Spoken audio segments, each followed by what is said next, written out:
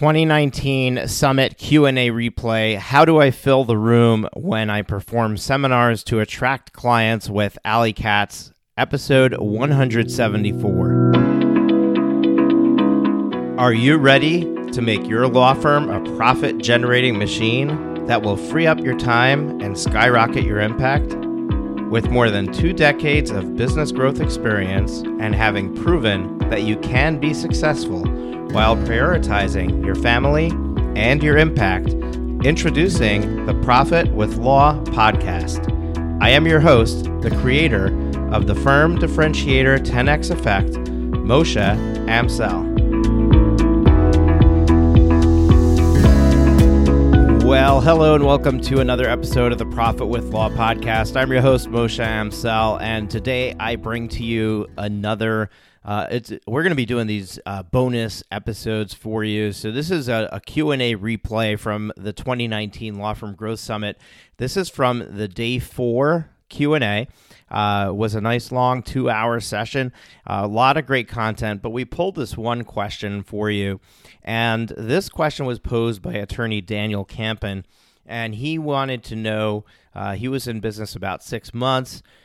He was doing seminars for his business successfully. He wanted to know, how do I fill the room for these seminars? How do I attract more people to come to these events? And the conversation from there took a very different turn in the advice that he got. And I just want to share with you what Daniel's experience was after this. Okay, so he attended the event. He went to the Q&A. He asked a question. He got an answer to the question. And then this is his testimonial for the Law Firm Growth Summit. The Law Firm Growth Summit was a great experience for me last year, and I had one of those aha moments during a Q&A session.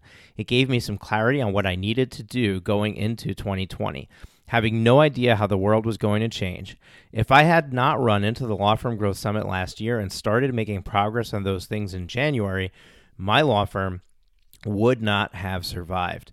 Instead, I thrived and made 2020 my best year. So kudos to you, Daniel, for taking action and for getting results. But I want to just point out that the Law Firm Growth Summit, you never know what piece of it is going to be impactful for you. You never know what is the thing that's going to move the needle for you in your business. We have amazing speakers, amazing content. We've laid out an awesome program for you, and it's coming February 9th to the 11th, and tickets are free. So all you got to do is go to lawfirmgrowthsummit.com, sign up, and you can join us there. Now, we're about to kick off this Q&A discussion. This is going to be a nice, short, and sweet episode for you. But before we do that, I'm just going to take a moment and we'll hear a word from our sponsors. Let me share an exciting tool that I recently came across that is a game changer for law firms that bill hourly or by the project, otherwise known as flat fee billing. The 2020 Legal Trends Report published by Clio rates how important various items are in a client choosing your firm. You may be surprised to know that the third most important decision factor for someone choosing a lawyer is the ability to pay with a payment plan. The challenge that law firm owners face is the risk of a client not making good on that payment plan. Most attorneys don't offer payment plans because of that. The problem is now solved with LawFunder. LawFunder allows you to easily add a payment option to all your client invoices and retainer replenishment requests that does not require credit checks, applications, or any other complex process. The client's able to use their existing credit cards, allowing them to earn points and miles, access credit card specials on interest rates, and any other tools they use to manage their cash. When I saw this tool, I was blown away. Most importantly, it removes all the risk from the law firm and makes an easy and painless process to the payment process. So if you want to check off the box on one of the top factors in new client decisions, if you want to decrease your accounts receivable and get paid immediately, LawFunder is the solution. Go to lawfunder.com. That's lawfundar.com/profitwithlaw to learn more. So I am a true solo. I broke off of a firm about 6 months ago, and I'm really trying to get things off the ground. I'm doing so I'm an estate planning attorney who specializes in special needs and elder care.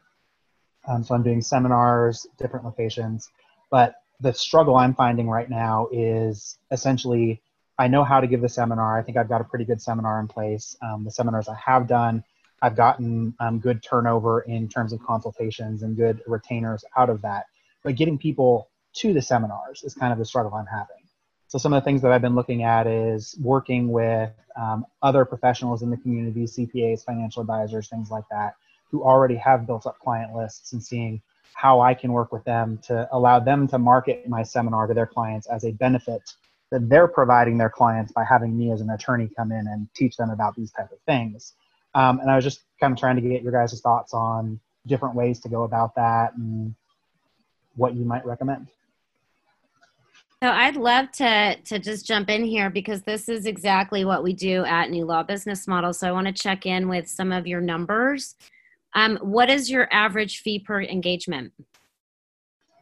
It's very low. When I heard you say that your average was 4,000, my jaw hit the floor. I've worked with a couple of the other larger firms in the area, and I'll say theirs is around 35, and mine right now is around 15. Okay. So this I know I need to raise those fees. Well, it's really your first challenge, because the truth is that you cannot build your practice on a $1,500 estate plan average fee and provide a good service and do the marketing that you need to do to reach the clients.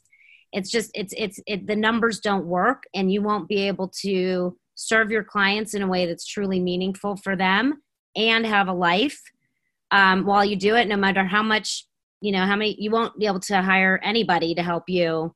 It just doesn't work. So yes to raising your fees.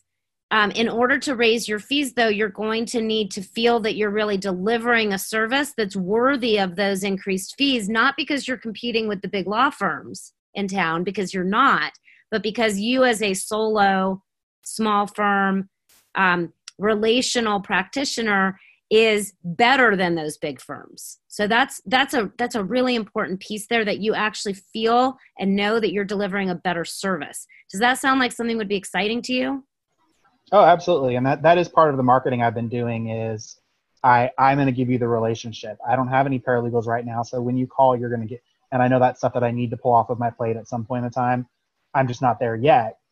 Talking numbers exactly where I am, but being able to talk to my clients and say, look, you're used to going to an attorney and you meet with the attorney that one time, you meet with the rainmaker, and then you never see them again. That's not who you're getting when you get me, that type of thing. And that's been relatively successful, but still fees are not matching where they need to be. Yeah, there's better differentiators than you're going to get me when you call. I mean, one of the differentiators in my office was, when you call, you're not going to get me on the phone. You're actually going to get one of my team members. And here's why that's better for you, because my team member is there as the client services director to totally support you, so that when I'm meeting with other clients, I'm taking care of their needs. You don't have to wait for me to be available to you. We've got a whole team that's here to support you. So you'll probably want to flip that differentiator down the road. I'm glad to hear that your presentations are going well and you're going from presentation to engaged client. I actually would like you to think about slowing down on your marketing. And this is going to sound really counterintuitive, because you say, wait, well, I need clients coming in. You actually don't need more clients coming in at an average fee of $1,500. What I would really recommend is that you focus on getting that average fee up to $3,500, $4,500, $5,500, and then return to focusing on your marketing, knowing that you're good at doing presentations. That's really fantastic. Once you've got an average fee of $3,500, $4,500, $5,500, now you can afford to fill the presentations using advertising and direct mail, which is really the fastest path. Our lawyers who are doing advertising and direct mail to fill their presentations are engaging between 12 to 15 new clients a month with just 2 presentations a month. Sometimes only 2 presentations every 6 weeks. Now, it does cost them $5,000, let's say, to fill those presentations, but they're making $60,000 on the presentation. Yeah, that makes a lot of sense, which is the struggle that I've been having is with my fee structure the way it is, I don't have the assets to throw to marketing and things like that. So it's figuring out how to get the clients to be able to make the money in order to reinvest, because that was one takeaway I had from your presentation and just what you were saying. I am all about reinvesting in the firm, but I can't go into the red because I've got a family and I'm luckily in a spot where my wife is able to work and is supporting family while I get the business off the ground. But there's going to come a point where push has got to shove. Well, let me challenge you there and suggest that you can and should go in the red, especially with a wife who's supporting you. When I started my law practice, I had 2 little kids at home. My husband was a stay-at-home dad. I did not have any savings in the bank. I used credit, and I used it really wisely. I borrowed, my dad died, and he did leave me about $50,000. I put all of that into the practice. And that, built out my office space. And so I really want to encourage all of you, not to be afraid to go into the red. You might have gone into debt to go to law school, but building your practice may require you to make an investment beyond the revenue coming in. But when you're doing it the right way, you'll be able to pay it back. It's not an issue because you're building a profitable practice. If you think about, I like to think about a dentist. When a dentist comes out of dental school, they don't expect not to invest in building their practice. They invest probably something like $300,000 in equipment. Luckily, we don't have to do that. You're not going to have to invest $300,000. But to think that you will not need to invest at each stage of your growth and that you'll just be able to do it out of revenue will always have you behind. So I want you to start to think about, if I was going to go into the red, what would make it worth it, and how would I know that I have enough income coming in to pay back the debt? And I know that that is scary, but the idea of not going into debt is a consumer mindset. It is not a business owner mindset. Successful business owners use all of the resources that they have available to them to go from the level that they're at to the next level, which always takes investment of capital. And you're a business owner now, so you've got to invest capital in your growth. And so I guess I'll clarify. I misspoke when I said I don't want to go in. I'm in the red right now. I have a 0% credit card I have a credit card that I was able to get a 0% rate on for a year. And so when I broke off of the other firm, I started bankrolling the business expenses on that. So I've got until next July to completely pay that off. Otherwise I start paying a god awful 25% rate or whatever it is. Yeah. But so that's kind of where 6 months in, I'm kind of going, how much more can I afford to put on here, knowing that I must pay it off in 6 months. And then I got to figure out the financing in a different way. Yeah. Let me give one more tip here on using credit. And by the way, this is all coming from somebody who used credit the right way and the wrong way. I have been through personal bankruptcy. I have rebuilt since then. So, I've done it. I've seen the full range of the credit path. And even after a personal bankruptcy, that was in 2012, believe that credit is an extremely valuable resource, but I learned to do it in the right way. One thing that's really important to know if you're using credit is that if you're using personal credit that reports on your personal credit score, what you want to look at is actually shifting that and getting business credit. And the reason why is that you can get, what you'll see is that if you use more than 35% of that credit card value, it hits your credit score. Now your credit score starts to go down. And if you want to access more credit, you're not able to. My cat's wanting to get in on this conversation. Then you're not able to. In contrast, if you use business credit, and it's basically the same exact thing as applying for 0% interest credit cards, but with business in the name of your business as opposed to in your personal name, now those credit cards will not report on your personal credit score. So you can use the full amount of the business credit, max it out without it hurting your personal credit score as long as you're making your payments. I actually have a webinar about this if you want to watch it. on one of our consumer-facing websites, creativebusinesslawyer.com. And it's about 2/3 of the way down the page. It says something like fund your business growth. And it will teach you the right way to use credit if you're going to use credit to grow the business, so that it's not maxing out your personal credit cards, that therefore dinging your credit score. But instead, you can transition that 0% to new 0% cards that are business credit cards.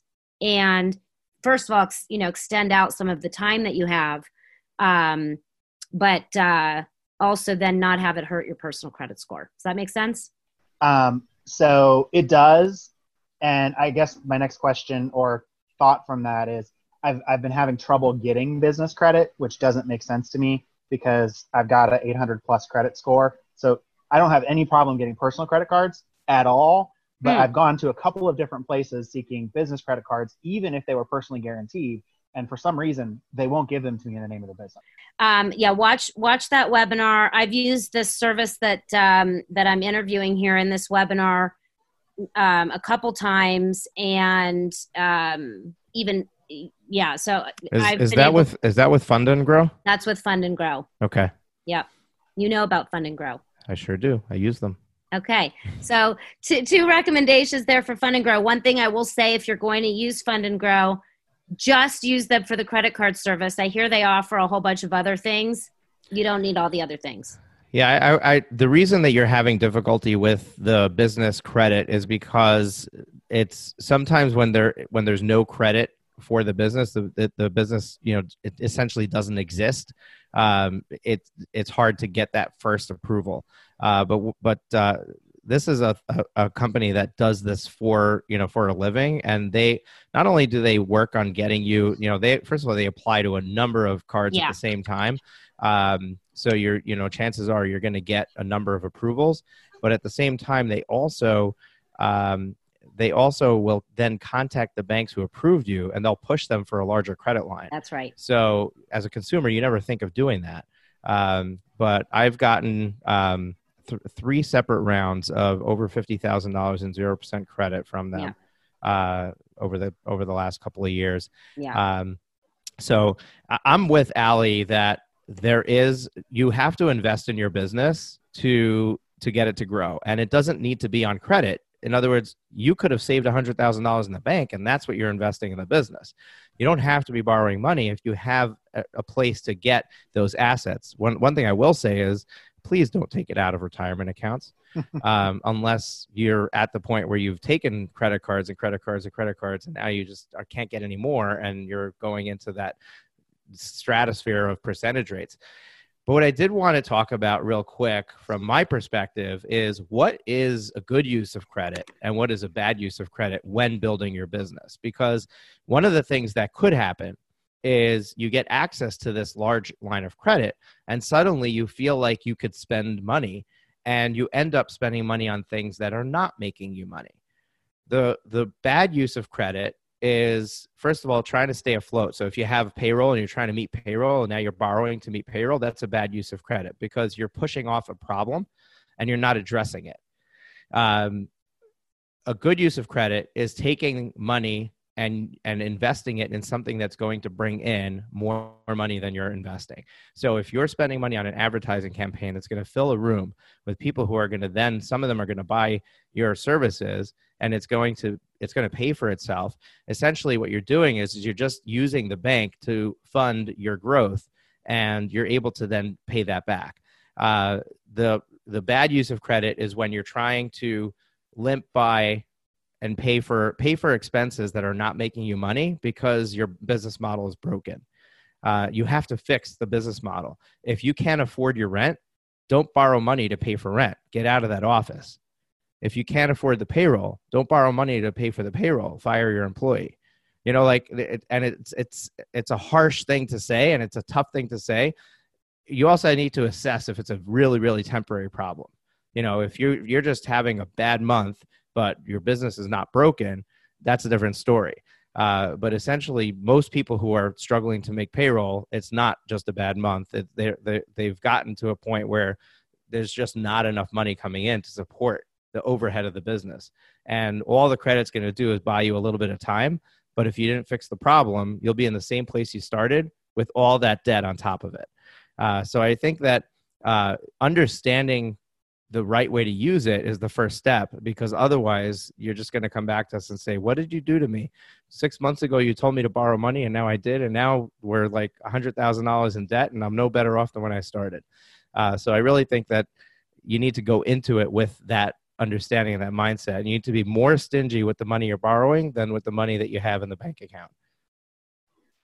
Yeah, that's always been my mentality with money. Debt never makes me comfortable, so I have a hard time going into debt unless there's a clear plan on how to get out of it. And in terms of expenses, I'm blessed right now in the fact that I have very low overhead because I have no employees. I work out of my house, run a concierge practice, so I meet most of my clients at coffee shops or at their houses because most of them are in the elderly state, that type of stuff. So it's certainly something that at some point in time in the future, I'll probably get an office. I'd love to hire staff. I'd love to do all those type of things, but I'm not in that spot yet. Do you see that the next step is to learn how to engage clients at higher fees? Absolutely. That solves everything. I'm going to post something in the Facebook group. In the Facebook group for all of you that hopefully for sure will help the estate planning lawyers, may help the other lawyers as well. It's some shifts that you can make in your intake and consultation process. And in there, you're going to actually see some details about our fee schedule so that you can start to look at that and see if some of that will make sense for you. Now, Allie, I'm going to ask this to you on behalf of Daniel. Yeah. Does it matter who your target clientele is as far as how much you can charge? Of course. Right. So do we know who Daniel is targeting? Can we address that? Well, Daniel, it sounds like Daniel's looking at serving the elder community and the special needs community. And Daniel, where are you located? South side of Atlanta. Atlanta. Okay. So we, definitely have lawyers in Atlanta who are charging $3,500, $4,500, $5,500. I have started to meet, see some of the lawyers in our community who are, their clients are coming in and actually cannot afford higher fees. They just cannot afford higher fees. And so, Daniel, I wonder, I'm assuming that you're seeing what these folks have in the bank before they come in and meet with you? Most of the time, not. You're not. Okay. So you've got some systems issues in general, because one of the things that you definitely also want to be doing, and you'll see this in the report that I post on intake and initial consultations, is everybody before they come in to meet with you needs to do homework. And they need to submit that homework to you so that you know what they have when they come in. And your entire initial consultation is all about really looking at their family dynamics. It's looking at their assets. It's looking at what the law, what is the state's plan for them if they do nothing. And then you're going to actually be able to see what sort of planning they can afford. And I'm not saying that you structure your fees based on what they can afford, but it will tell you actually reaching the right people. Because if reaching people who truly cannot afford your services, that tells you then that you do have to shift the way that you're doing your marketing. But my guess is that in the Atlanta area, the people that you can absolutely reach people who have a home, they have life insurance, they've got some money in the bank, they have a good income, and they can afford $3,500, $4,500, $5,500 to do the right thing for their family. And so you should be able to be reaching people who need and can pay for those services. Yeah, I have two clients right now who I am 100% sure I could have doubled the fee for them and they would have not blinked an eye. Yeah. One of them, I because I asked for half up front and then half at the signing, I said, so this is the fee. And she said, that's half of it, right? And before I even said anything, I said, no, that's half of it. I said, no, that's the whole thing. And she's like, oh, she was clearly expecting about $3,500 and I came in at $1,750. So. Yeah. So we have a whole process that was developed when I was in my practice that we've now taught to thousands of lawyers. We could probably turn this around for you the next time you have clients coming in. So be in touch, continue to learn from us here at New Law Business Model. And this is a very easily solvable problem. Thank you very much. And I want to, Daniel, before we let you go, we're not letting you go so easily. I want to add on top of what Allie's been sharing with you as far as what you charge. You had mentioned comparing to the firms that you came from and what these larger firms are charging. Understand that as long as you're comparing yourself to others, you're going to once again be pressing the brake and the gas at the same time. You have to assume that you're doing a good enough job in the marketing and the sales process and the intake process that you're attracting people who want you, and the price is irrelevant. Now you get to set the price. You don't have to worry about people who are price shopping, especially if you're not doing PPC and you're doing advertising to a event that you're putting on and you're talking in front of them. They're buying because you led them there to the table for something that they need, and you're providing a solution. They're not going to start price shopping to see if you're the best deal in town. They already want to work with you. So what other people are charging should not be something that you're looking at. It's just going to hold you back from doing what you need to do and what's right for you. And with the right system, you actually can have your clients choosing their own fee. So anyway, I'm going to post this report for you. I think it's going to help a lot, and I think we can help you turn things around very, very quickly. You're already proven you're a great presenter. Yeah, you've got a great practice coming in 2020. All right, Daniel, I'm excited for you. Thank you guys very much. And Moshe, thank you for putting this on. This event has been incredibly valuable. Awesome. It's my pleasure. Have you been enjoying the show? We sure hope so. To make sure you never miss an episode, be sure to hit the subscribe button in your podcast player app. Next week, we will be back with more valuable resources and ideas on how to break the mold and take your law firm to the next level.